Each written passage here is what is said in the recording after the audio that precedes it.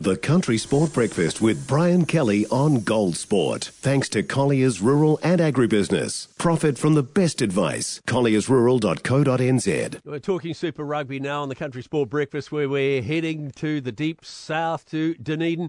Joining us on the CSB this morning, former Highlander and now head coach Clarke Dermody. Morning, Clarke. Good morning, Brian. How are you, mate? Look, I'm good, mate. Have you recovered from that fairy tale finish last Friday night? Yeah, it's becoming a habit, isn't it? Oh, leaving it to the last seconds of the game, but great way. What was it like being in the coach's box, sort of thinking, oh, are we going to score? Are we going to win this? I don't know. We're pretty confident throughout the game. We obviously didn't get off to a good start, but we knew if we could get it close, we had guys that could do that.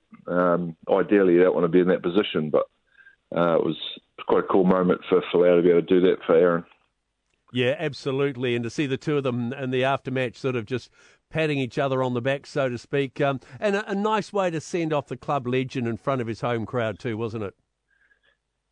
Yeah, it was. I mean, it was a pretty big week for Aaron. It was well celebrated and obviously well deserved for the stuff and effort he's put into the club. I think it was cool for everyone to, I guess, show what that meant to them and also what the club meant to Aaron. He spoke really well to the boys through the week, and I know they wanted to win for him.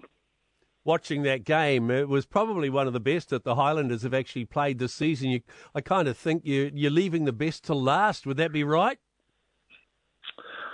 Oh, I hope so. It's not going to be easy this week in Auckland. It's Eden Park's not an easy place to go and win. The Blues are obviously hitting form as well, so it's going to be a good challenge up there. Yeah, shaky start to the season. You know, at the beginning of the season, or 4 games in, I think you had 4 losses. Did you think, hey, you know, what's going on? Can we make the playoffs? Not really. We knew the start of the season, looking at the draw, was going to be hard. We had the 3 sort of Kiwi teams off the bat. Game probably wasn't quite good enough to compete with them.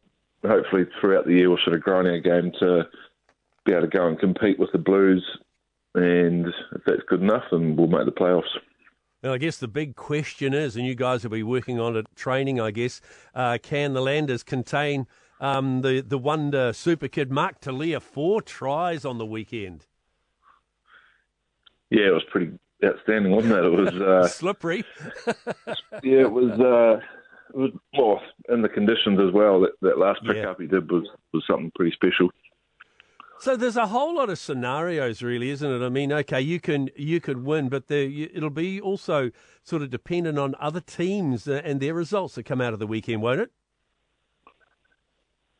Well, we're 8th at the moment, so if we go and beat the Blues, then we can have a weekend preparing for the Chiefs. Otherwise, we have to sit down and watch. I think there's 3 other games that could tip us over.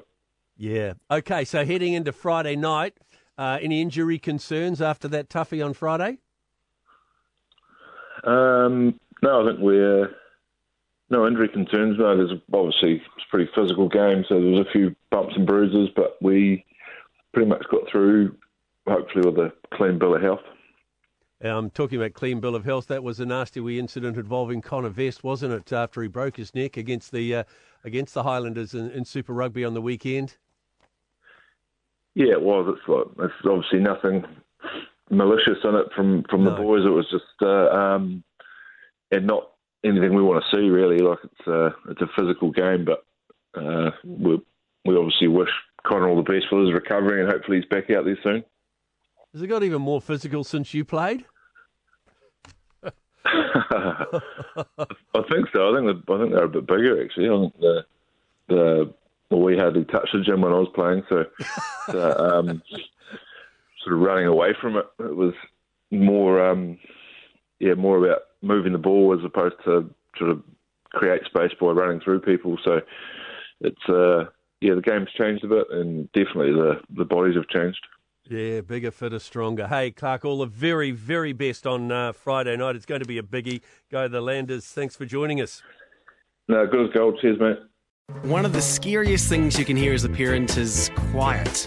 But if you do get a little quiet time, have a listen to The Parenting Hangover. it's not scary at all. If I bump into a couple and they have a boy and they have a girl, and I'm like, oh, boy, girl, snip. You've got a boy, you've got a girl, get the snip. You're done. You get to figure out what it's like raising a girl, you get to figure out what it's like raising a boy, save yourself a ton of stress and money, you've got your perfect little family. The Parenting Hangover with Clint and Jordan. New episodes every Thursday on iHeartRadio or wherever you get your podcasts.